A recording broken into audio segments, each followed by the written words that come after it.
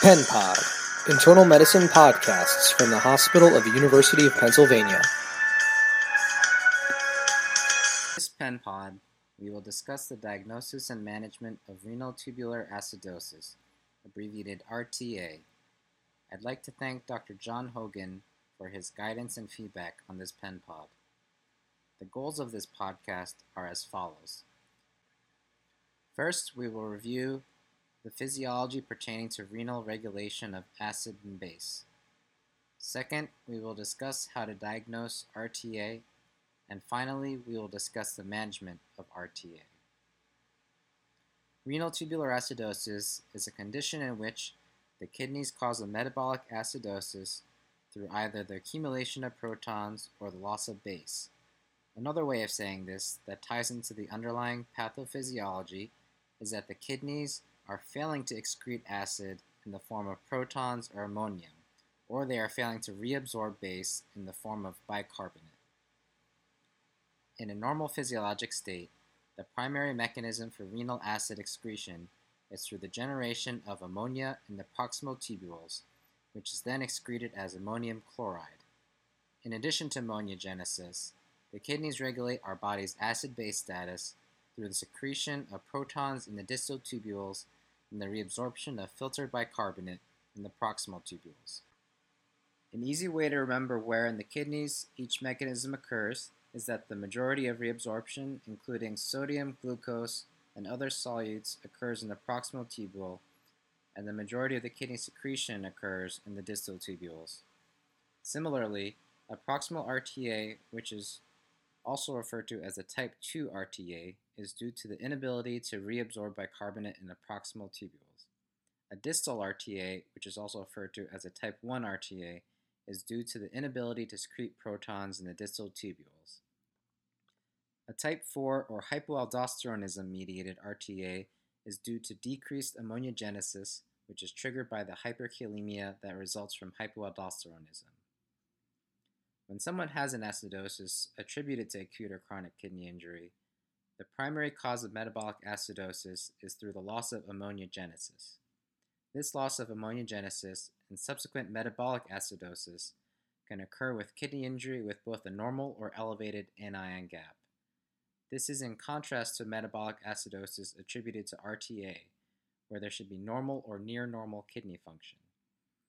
In addition, before a diagnosis of RTA can be made, extrarenal causes of metabolic acidosis should be excluded.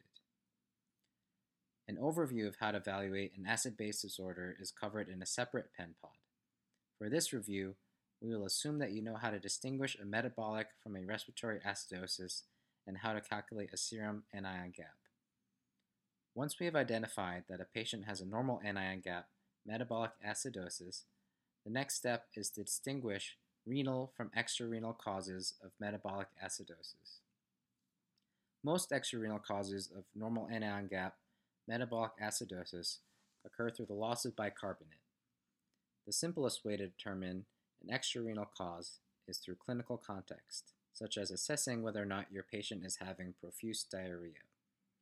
In the absence of these clinical clues, the goal is to determine whether or not the kidneys are appropriately excreting acids in the setting of acidemia.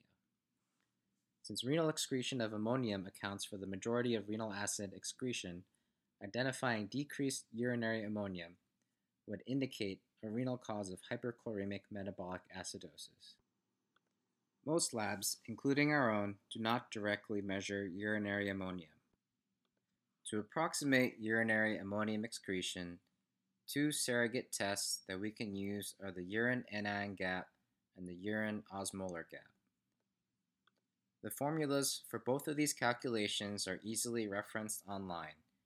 In general, we do not recommend the use of the urine anion gap to estimate urinary ammonium excretion, since at best it only provides a rough estimate.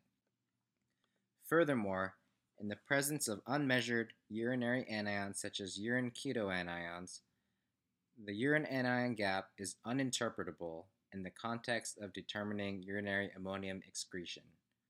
The preferred test is therefore the urine osmolar gap. This is because the urine osmolar gap is composed primarily of ammonium salts. A urine osmolar gap of less than 100 signifies abnormal ammonium excretion and should raise your suspicion for an RTA. Once we have identified that a patient has an RTA, management can be simplified into addressing the cause of their RTA and, if their acidosis is severe, giving supplemental bicarbonate.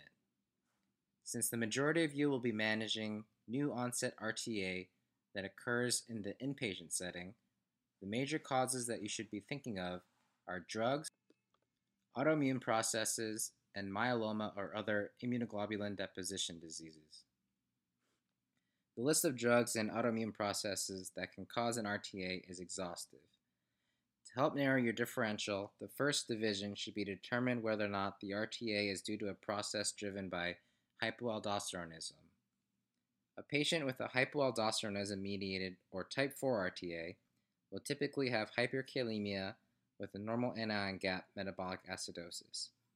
Aldosterone is an important regulator of potassium secretion, and in an aldosterone deficient state, hyperkalemia results. Hyperkalemia causes decreased ammonogenesis in the proximal tubules, which leads to the acidosis. Common causes of hypoaldosteronism-mediated RTA include poorly controlled diabetes and drugs such as heparin, angiotensin receptor blockers, ACE inhibitors, and tacrolimus. If your patient does not have a hypoaldosteronism-mediated RTA, it is not particularly important to differentiate between a proximal versus distal RTA, since your management will largely be the same. Proximal RTA often requires higher doses of bicarbonate repletion, since the underlying pathophysiology is loss of filtered bicarbonate. To summarize, when faced with a patient who you suspect of having an RTA, the diagnostic and management steps are as follows.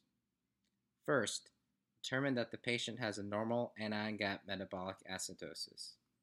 Second, exclude acute or chronic kidney injury and extrarenal causes of metabolic acidosis.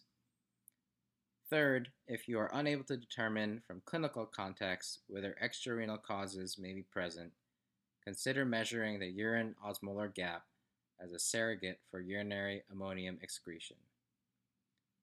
Fourth, determine whether or not your patient has a hyperkalemic RTA, which should raise suspicion for hypoaldosteronism-mediated RTA, although there are some cases of distal RTA with hyperkalemia due to the loss of both proton and potassium secretion. Lastly, identifying the underlying cause and giving supplemental bicarbonate until the underlying cause has been addressed. Thank you for listening.